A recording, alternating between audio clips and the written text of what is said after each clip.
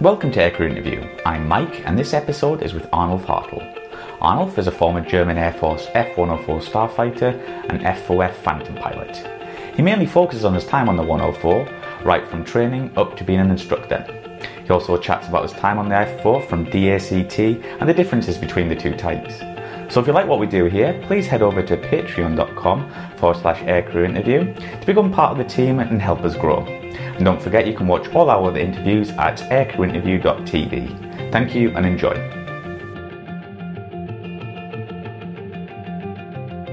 So Arnulf, when did you first become interested in aviation? I grew up in the vicinity of München-Riem. It was the commercial airport of Munich. And I always daily saw the airplanes flying out and into the airport. And I was interested in flying and almost addicted to fly. And I tried to contact Lufthansa when I was about 15, 16 years old and checked what you have to do to become an Air Force, a commercial pilot. And it was interesting, but then I was about 16, 17 years old. The first time I saw 104, because we were on an open day and stood on the fence and saw them taking off and landing, and I was so fascinated. And I said, okay, at that time, I want to become an Air Force pilot. And that was the initial move for me when I was thinking about if this would be a nice profession for myself for the next 20, 30 years. Mm-hmm. So what year did you join the Air Force? I actually joined the Air Force after I decided for the officer career in 1969 in October. Mm-hmm. Started out with normal officer training. It took us, we were about over 300 young cadets, and it took us about 2 years to go also to the program to become the officer training for promotion of a lieutenant. And the last 3 months already, because during the officer training you have to decide where you want to go, and if you want to go for the pilot career, we were elected to our physicals, check if you are able, your body is able to fly and have the requirements to become an Air Force pilot. And then the last 3 months we went already during our officers training to the initial training which we did on the Piaggio 149. For the basic training, if you are able to understand, if you push the stick, that you have big houses in your view, and if you pull on the stick you have small houses in your view. And after this then we went to UPT in Sheppard Air Force Base. It took us almost 2 years, good 2 years to get to the basic jet training over in the States. Mm-hmm. Prior to T-38 we trained on the T-37. Everybody knows it. It's always I have a model in the back over here. You can have it seen afterwards. And at that time, we were just part of the undergraduate pilot training of the U.S. Air Force. We didn't have NJIT at that time, which started, I think, in 76 or 77. And that time, the German government bought training slots from the U.S. Air Force.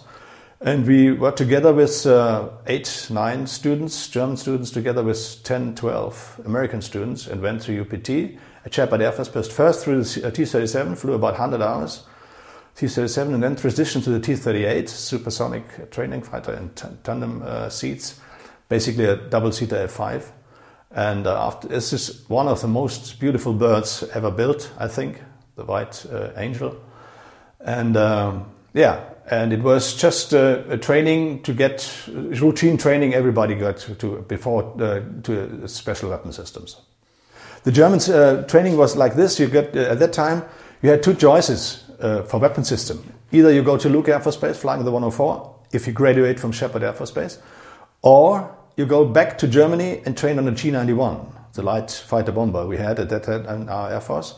And it depends how you graduated, how your performance was. Mine was not too bad, therefore I was assigned to the F-104 at Luke Air Force Base. At that time we didn't have already the training where you can go directly to George Air Force Base to train on the F-4. So after the T-38 you were moved to Luke Air Force Base to train on the F-104. What was this like? Amazing. Flying a rocket, single seat, single engine, it was just amazing. And we were soloed only after 8 missions in the double-seater. We were going solo already. Sure, chased by an instructor, but it was a program. And it was very special program. It was very challenging program. But everybody wanted to fly this bird, and then you sat down and studied all tonight to get the academics through the academics and simulated rides. And but it was really amazing because we had whole Arizona for us to fly around. Beautiful weather, beautiful aircraft, and that's it about the 104.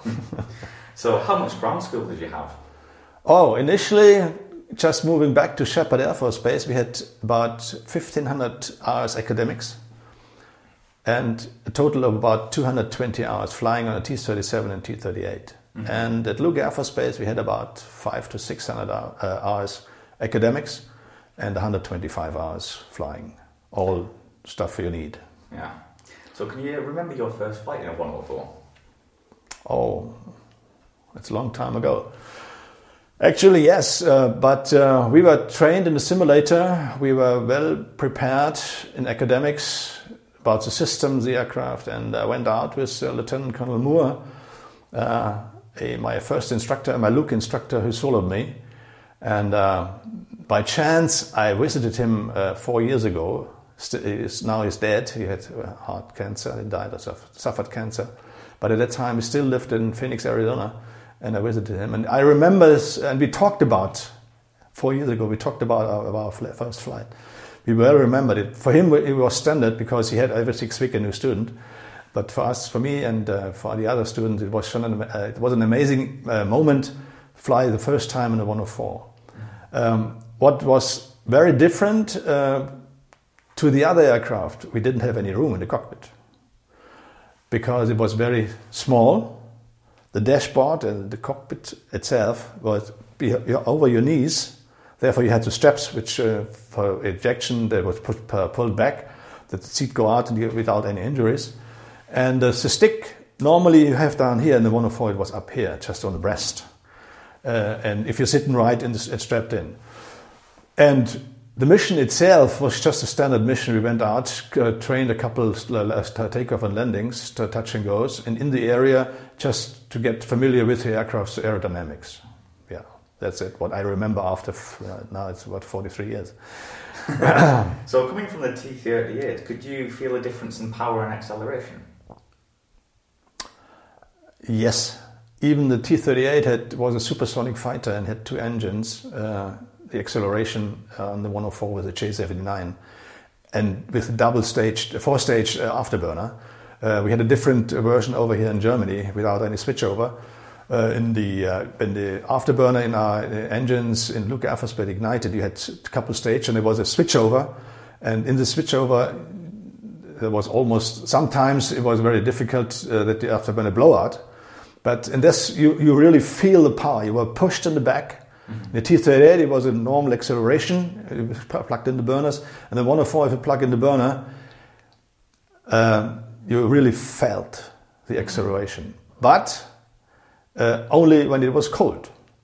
We had, for example, in summertime, or when you had about 100 degrees Fahrenheit outside temperature, then it was a normal acceleration. Like I said, okay, where is the burner on? Look at the gauges. Yes, it is on, but you felt it. But in cold acceleration, and I experienced it over here in Jever, it was powerful. If you do it in a clean TF at minus 10 degrees centigrade, you feel the power, you get a kick in the ass. Brilliant. So could you tell us about some of the training sorties you did over at Luke Air Force Base? Oh, the whole spectrum we did in Luke Air Force Base. First training missions were just to get familiar with the aircraft, aerodynamics. Then we started out for air-to-air, just basic BFM, starting out just one introduction is ACM missions, because at that time the major part when we got back to Germany was fighter bomber task. Then we get to conventional bombing, low-level training, nuclear weapon delivery training, and ended up even with live bombing and then formation exercises, going out as 2 ships, as 4 ships, just training formation, flying with the 104 in 2 ships and 4 ships and 3 ships. and then doing tactical attacks in formation. And that's kind of a sporty thing if you fly low level and fly line abreast with 4 ship and drop napalm bombs at the same time. So how many pilots from the German Air Force were sent to Luke Air Force Base? You can read it on our Cactus Starfighter Squadron homepage, and I think it's about 2,200 to the whole period when the German Air Force was training in the USA. Went through this training. Luke Air Force Base, I think we had, because we started out the 104 training already in Williams, in Lackland, I think. It's early, you have to read it up in the book, I don't remember it precisely. But we had, as everybody should know, we have a Cactus Starfighter Squadron, and we have now every 2 years our reunion. We still have engaged in this 800 pilots in my age, a couple of years younger, maybe 10 years older, and but a total of about, let's say, around 2,000 104 pilots were trained in the States. Mm-hmm. So what was it like working with the Americans? Was there any difficulties there? No, especially at Luke. It's a different thing if you are in UPT and ATC. It's a kind of flying by the book. You have to fulfill what's written in the book in the cockpit. It was different in Luke Air Force Base because of the kind of instructors we had there. These were guys who, coming back after 100 or 200 missions, survived at Vietnam. Mm-hmm. On the F-100, F-105, or even on the F-106s. And even instructor, I remember one Indian, he flew spy missions from Thailand to over China already at 58 or 59. Mm-hmm. He was an Indian, he called the Flying Indian. These people as instructors were really amazing because, sure, you have to have the knowledge, you have to know the book, but then if you're in the cockpit or if you have a chase pilot or instructor of those kind, he flew with his heart, with his brain, and with emotions, and with common sense. And they taught you common sense flying a superb fighter-bomber aircraft. Mm-hmm. So can you talk us through the characteristics of the 104? Yeah. Designed, everybody should know, was because the US Air Force lost the Korean War with the F-86s. And because they couldn't escape the SA-2s of the Soviets and the Korean. And therefore, we got the task to design. Lockheed designed a hit-and-run fighter aircraft. Fast, going high up to altitude, not being recognized by rockets, and hit your target coming back. That was the initial design for the 104. Therefore, the characteristics: fast, tiny. You don't see it. It's very, because if you see the pictures just in metal, and in the blue sky, you won't realize where the 104 is. And this was the initial RAS, and therefore it worked perfect. You needed a certain speed to get it airborne, especially at high temperatures. With configuration, normally with tip tanks, in 4 tanks configuration, it was in the fighter bomber role. It was kind of different, but you had a powerful engine, so should be no problem. High speed, supersonic, perfect. Aerodynamically, very, very stable at high speed. Very, very stable at high speed and low level. It's not a bird where you want to end up in a dogfight, although you're in the 6 o'clock of your opponent, because the turn radius is not very good for a dogfight bird. But it wasn't designed for it. You see it on the small wings. It was a rocket with wing, and therefore you couldn't expect the aerodynamics. It's different to a T-37 or even a Phantom. Mm-hmm. So I had a bit of a reputation as I heard it called the Widowmaker. Was this true? It was, yeah, sure. It was just of the guys in the press and the officials who didn't know about the bird. And this attribute came to the bird when we had this problem in the German Air Force in the 60s, until General Steinhoff took over the Air Force. Because, and the reasons were just short to explain. The bird was a revolution for the German Air Force at that time. We had bought, it was a present, the F-84s and the F-86s after we started again the German Air Force in 1955. And we were trained, our pilots were trained to the F-84 and F-86, just a slow bird, just an ancient bird and a very old weapon system. Then the revolutionary aircraft came and we had problems with education with the pilots.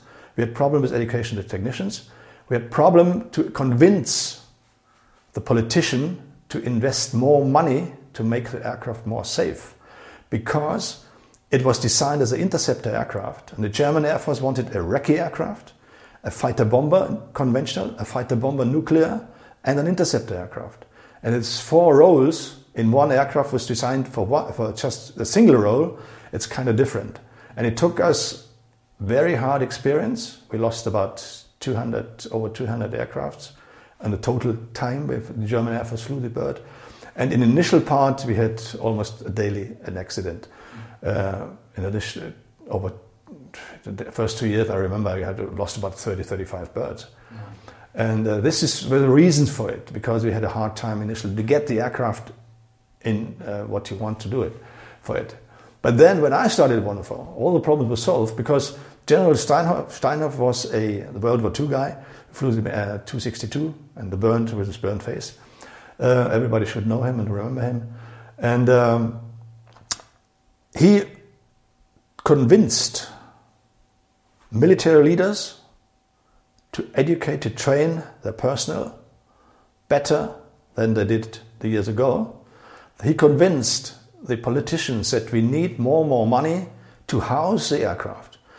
Because we just came here with heavy rain, and no bases had shelter at the same time where the 104 would fit in, and they were standing out there. And we had about a total of 916 104s in the Air Force as a grand total over the period we flew.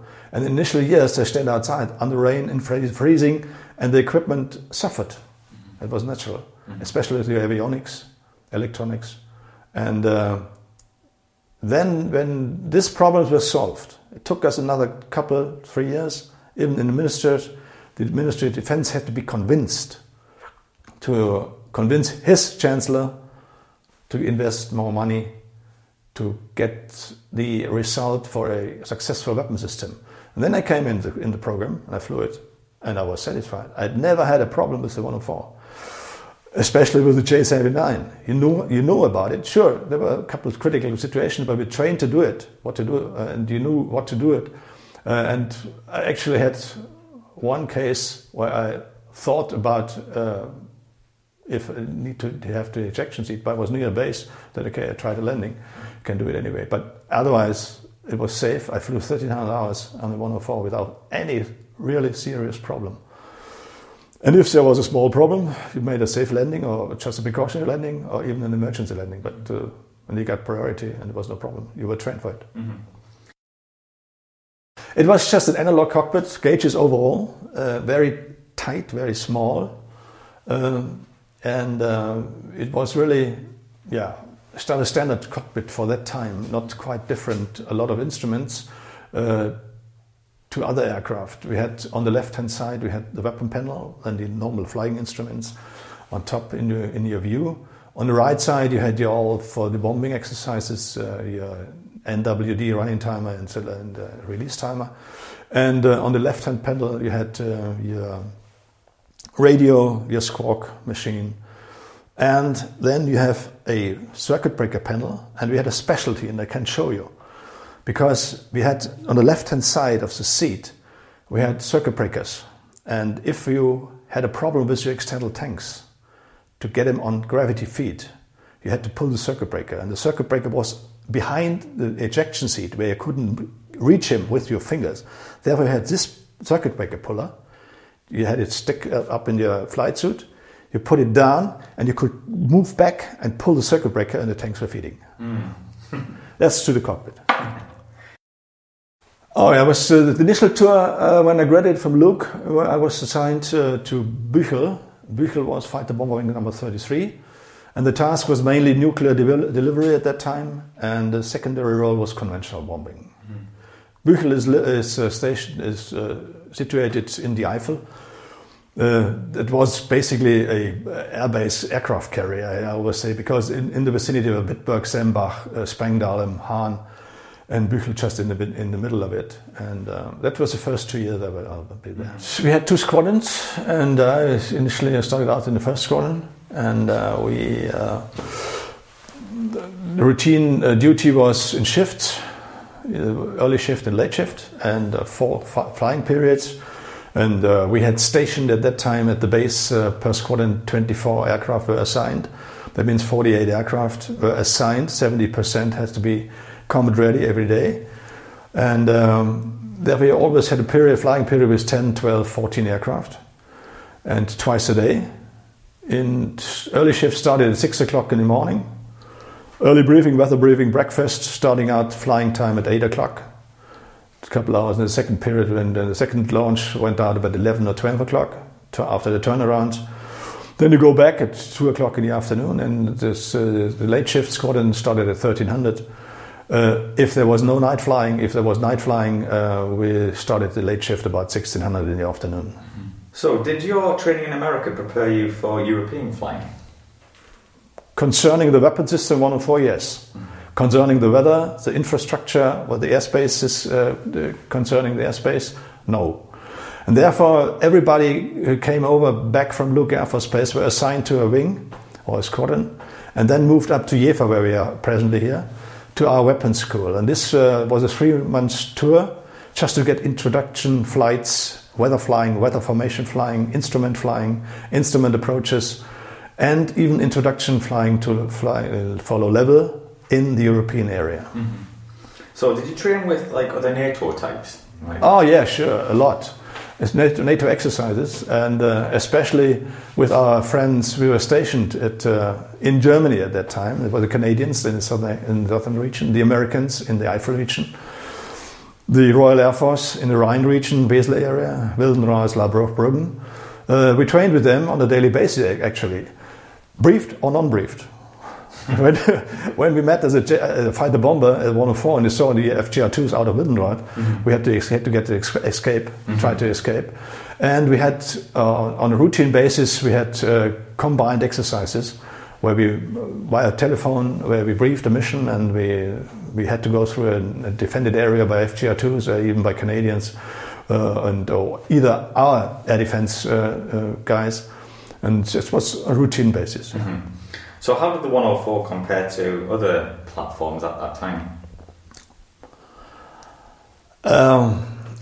It's kind of a very difficult question to answer, because normally, sure, you see people compare aircraft, F4 turning rates against the 104 turning rate. Today, F-35 against an F-15 or a Raptor. Every aircraft is designed for its role. And if two companies, or one company of 2 or 3, which develops this aircraft because they are tasked to, wins it, then you have a unique weapon system. Mm-hmm. And this unique weapon system to compare with other different a unique weapon system is very difficult. You can aerodynamics compare, you can thrust and weight ratio compare, and you will have a result that aircrafts are different. But this doesn't mean that the quality of the weapon systems is different, because they're designed for a single task. Of course, yeah.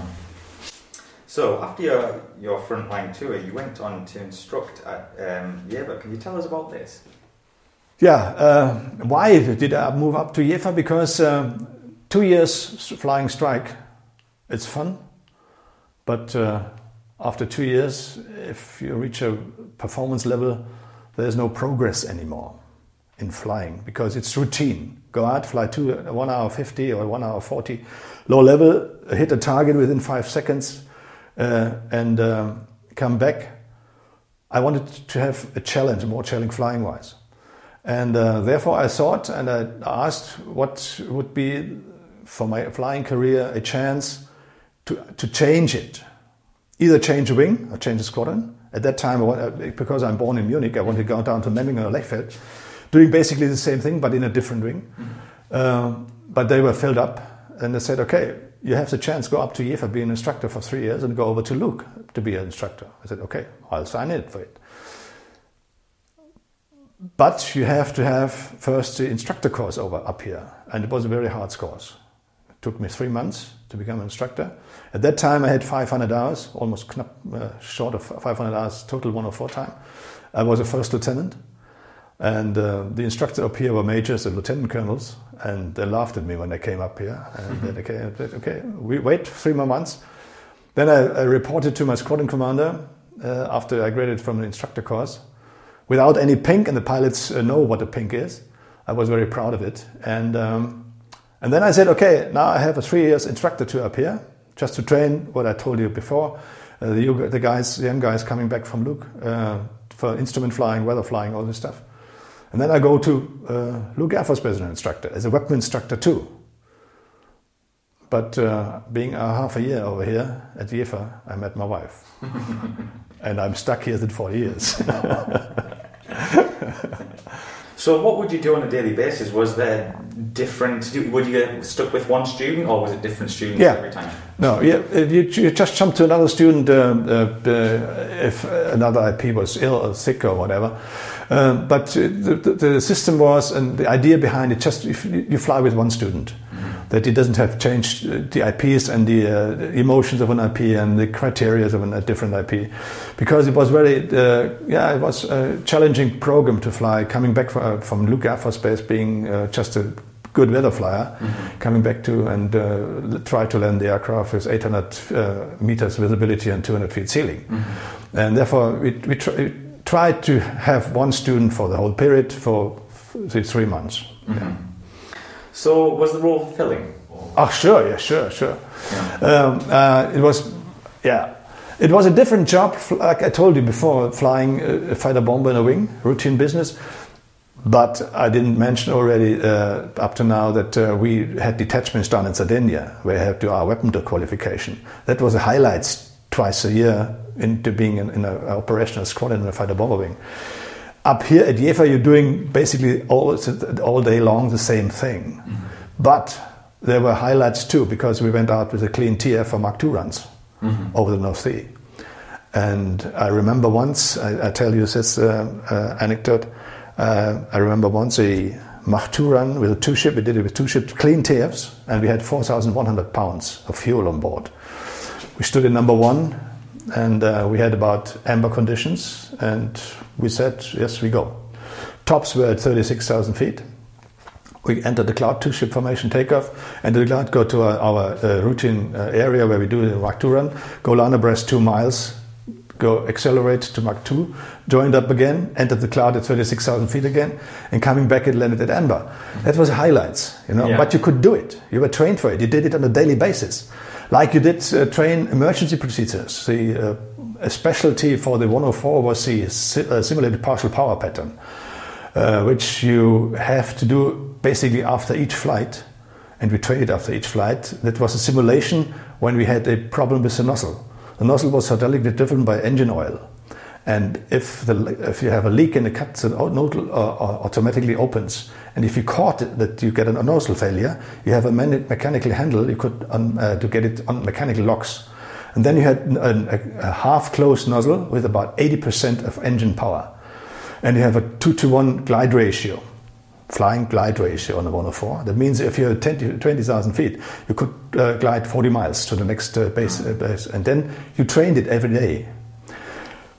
With the point that you flew with 260 knots on the approach speed, the whole procedure, tried to hit at 1 mile 200 feet, and then land the aircraft. And if you're on the overrun, you lower the gear, and the gear, you have 3 greens, landing is assured, you touch down for an emergency. And that means you could do with an almost dead engine, land the 104. Simulated flameout pattern, we didn't do. If you really had a flameout, you had to bail out. And this was the highlights on a routine daily basis. Yeah. So overall, did you enjoy your time on the 104? Yes, definitely. Definitely. I'm single seat minded, single engine, single aircraft, single seat, and a single pilot. You don't need anything else. And even the constructors did it.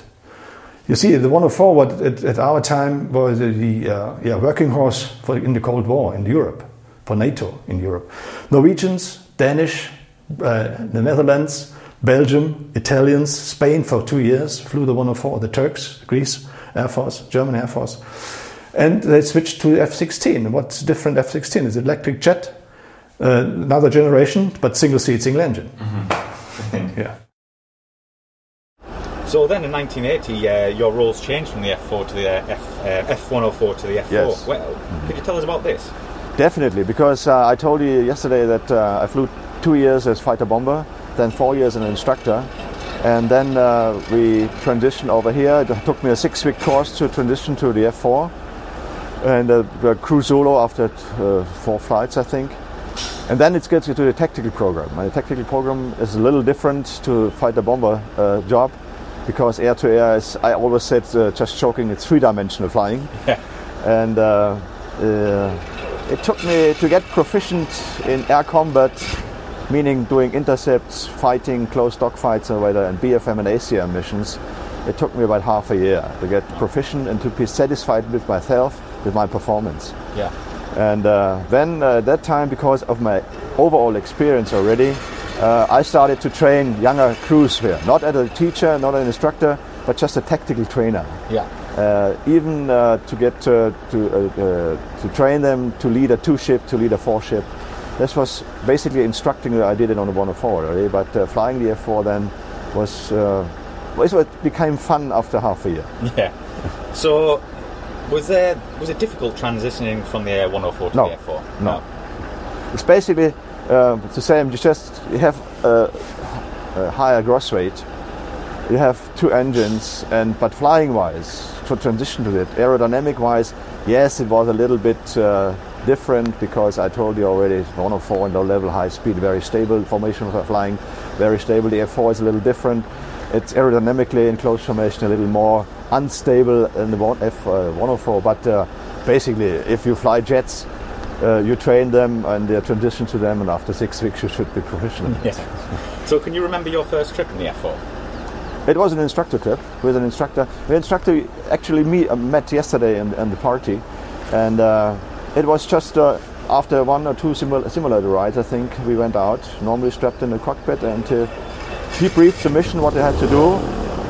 Basically, because you start up the engines, it's different, the ground procedures are different, but this was okay. And then we went out in the area and did just familiarization with the aircraft handling, basically.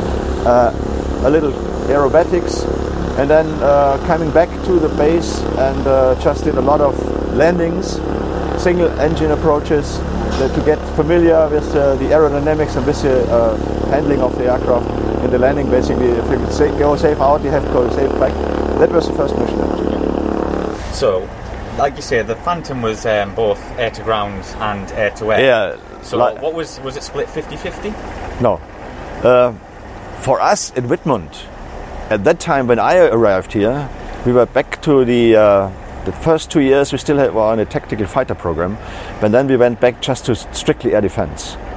And during this period we had both roles. It was about 30 to 70%. 30% air to ground, 70% air to air. So how did F4 fare against like the other NATO types at this time?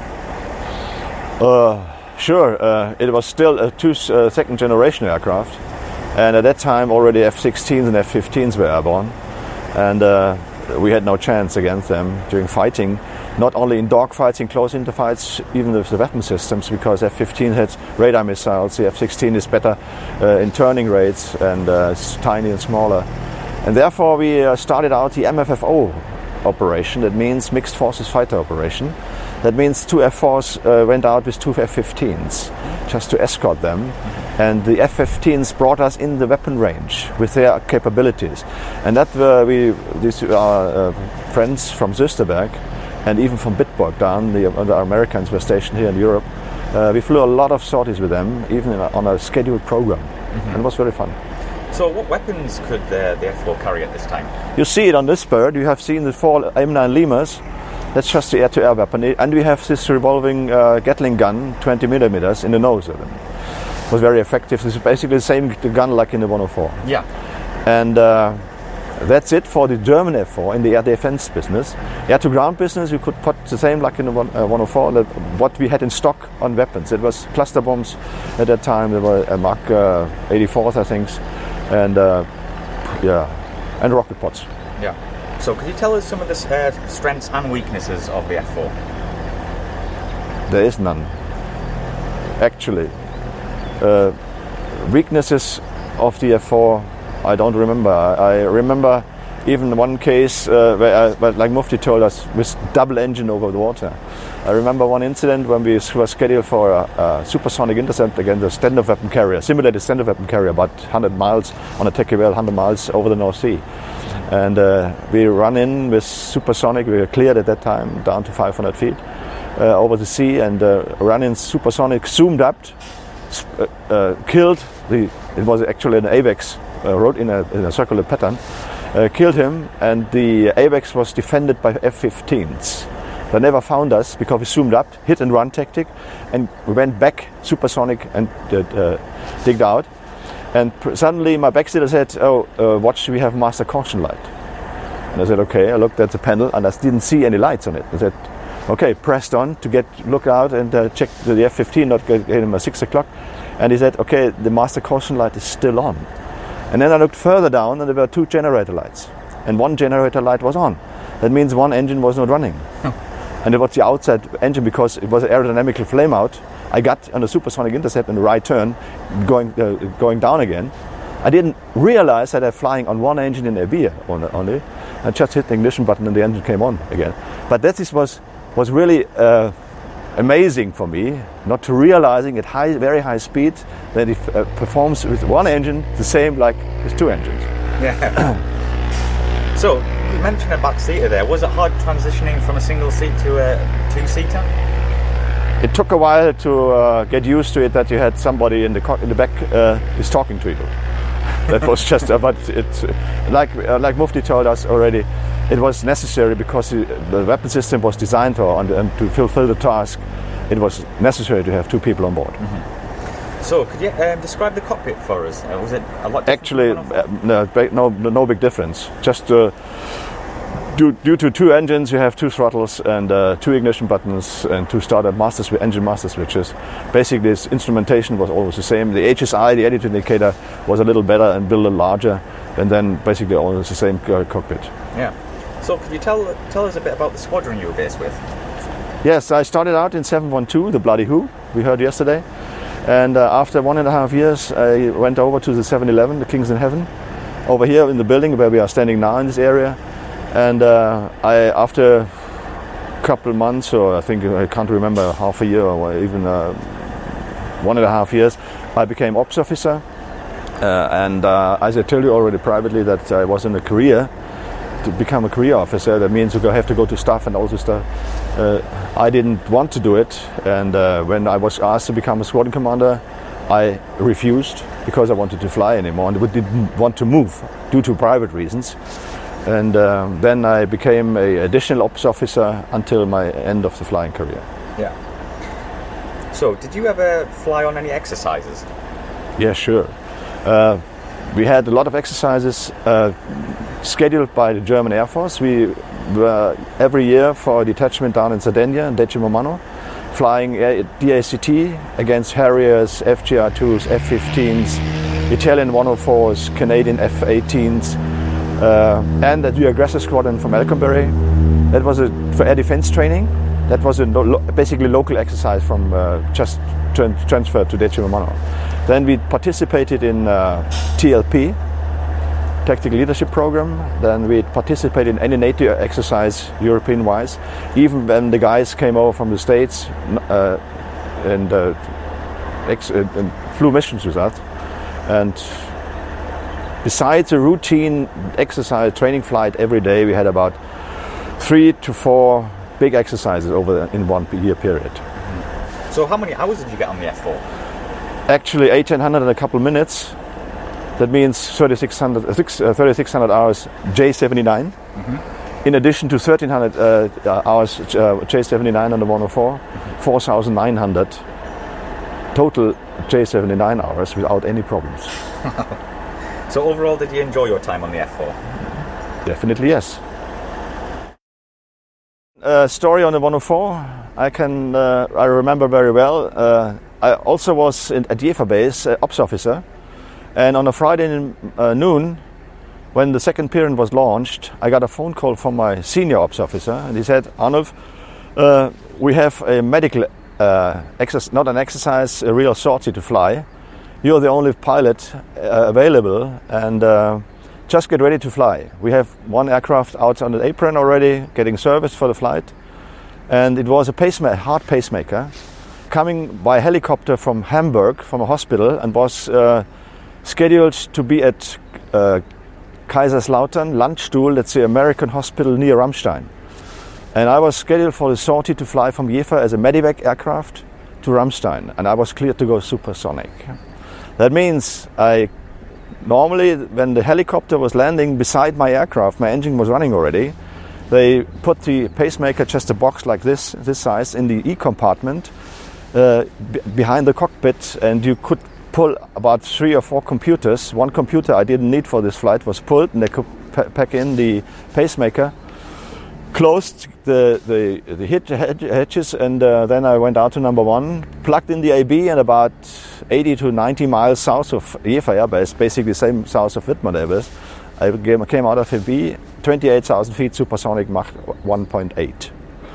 I cruised about for 20 minutes and landed after a total sortie time of 35 minutes at Ramstein.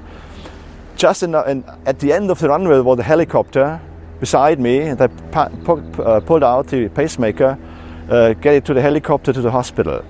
It took the whole mission for the pacemaker, it was ordered at 11 o'clock in the morning, and 14:30 in the afternoon it was at the patient. That's a 104 story, yeah. That's a brilliant story. So do you have any more stories? Yes, I remember another one. It was very interesting because I was sitting on QRA here at Wittmundhafen, and we had normally 3 training flights per day. And on one training flight, we were scrambled out to the North Sea, just doing exercises, intercepts, and suddenly CRC told us, okay, we have to identify an aircraft coming from the north, low and fast. And I said, okay, is it an interrogation or no? Just identify. Okay, we backed out, we got vectors to the target, and finally my backseater picked him up very low, very fast, on the radar. And what the result was, we met a B-52, 500 knots plus at 500 feet MSL. You know, and the B-52, it flies fast, it's like this. Okay, we did the normal procedure, one on the left wing to show up, and the second guy in shooting position behind the B-52. Then CRC told us, when we identified B-52 heading and altitude and speed, then CRC told us that the boss of the B-52, the captain, wants to have us on his frequency. Then we switched to the frequency of the captain, and the captain said, okay, I can't see you, you're too far away from me, flying his left wing. And then you might come closer. I said, okay, you flying at 500 feet, 500 knots, I don't go under your wing. He said, okay, come on top of my wing. And I came actually on top of his wing, about 50 feet, 60 feet above him, close to the cockpit. We waved our hands together, and then he said, okay, show me your belly. And I showed him his belly and said, okay, now I'm satisfied. You are actually from QRA, you have missiles with you, you're dismissed already. And I pulled off, and then we got back to it. When we landed, CRC was telling us that it was a B-52 on a mission around Europe. He was coming air refueling from the States, went low level over UK, out to the North Sea, low level to Germany, through France, through Spain, and after the Spanish border he went up again on the tanker and back to USA. And it was an exercise mission for them, for the crew. Yeah. And it was very interesting and fun with him for flying together. Closest formation we were able to with a B-52 oversea at 500 feet, 500 knots. Brilliant. Yeah. So Arnulf, do you have any hobbies? Literature. I read a lot, try to write. And my family. Music.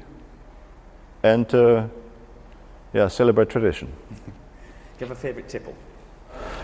It's Jever Pils, and if it's not available, a double-sized single malt. Very nice. Do you have a favourite aircraft? 104, like you see over here. Is there an aircraft you wish you could have flown? F-15. F-15? Yes. And finally, do you ever get sick of talking about aviation? Review the interview and you will have the answer. No.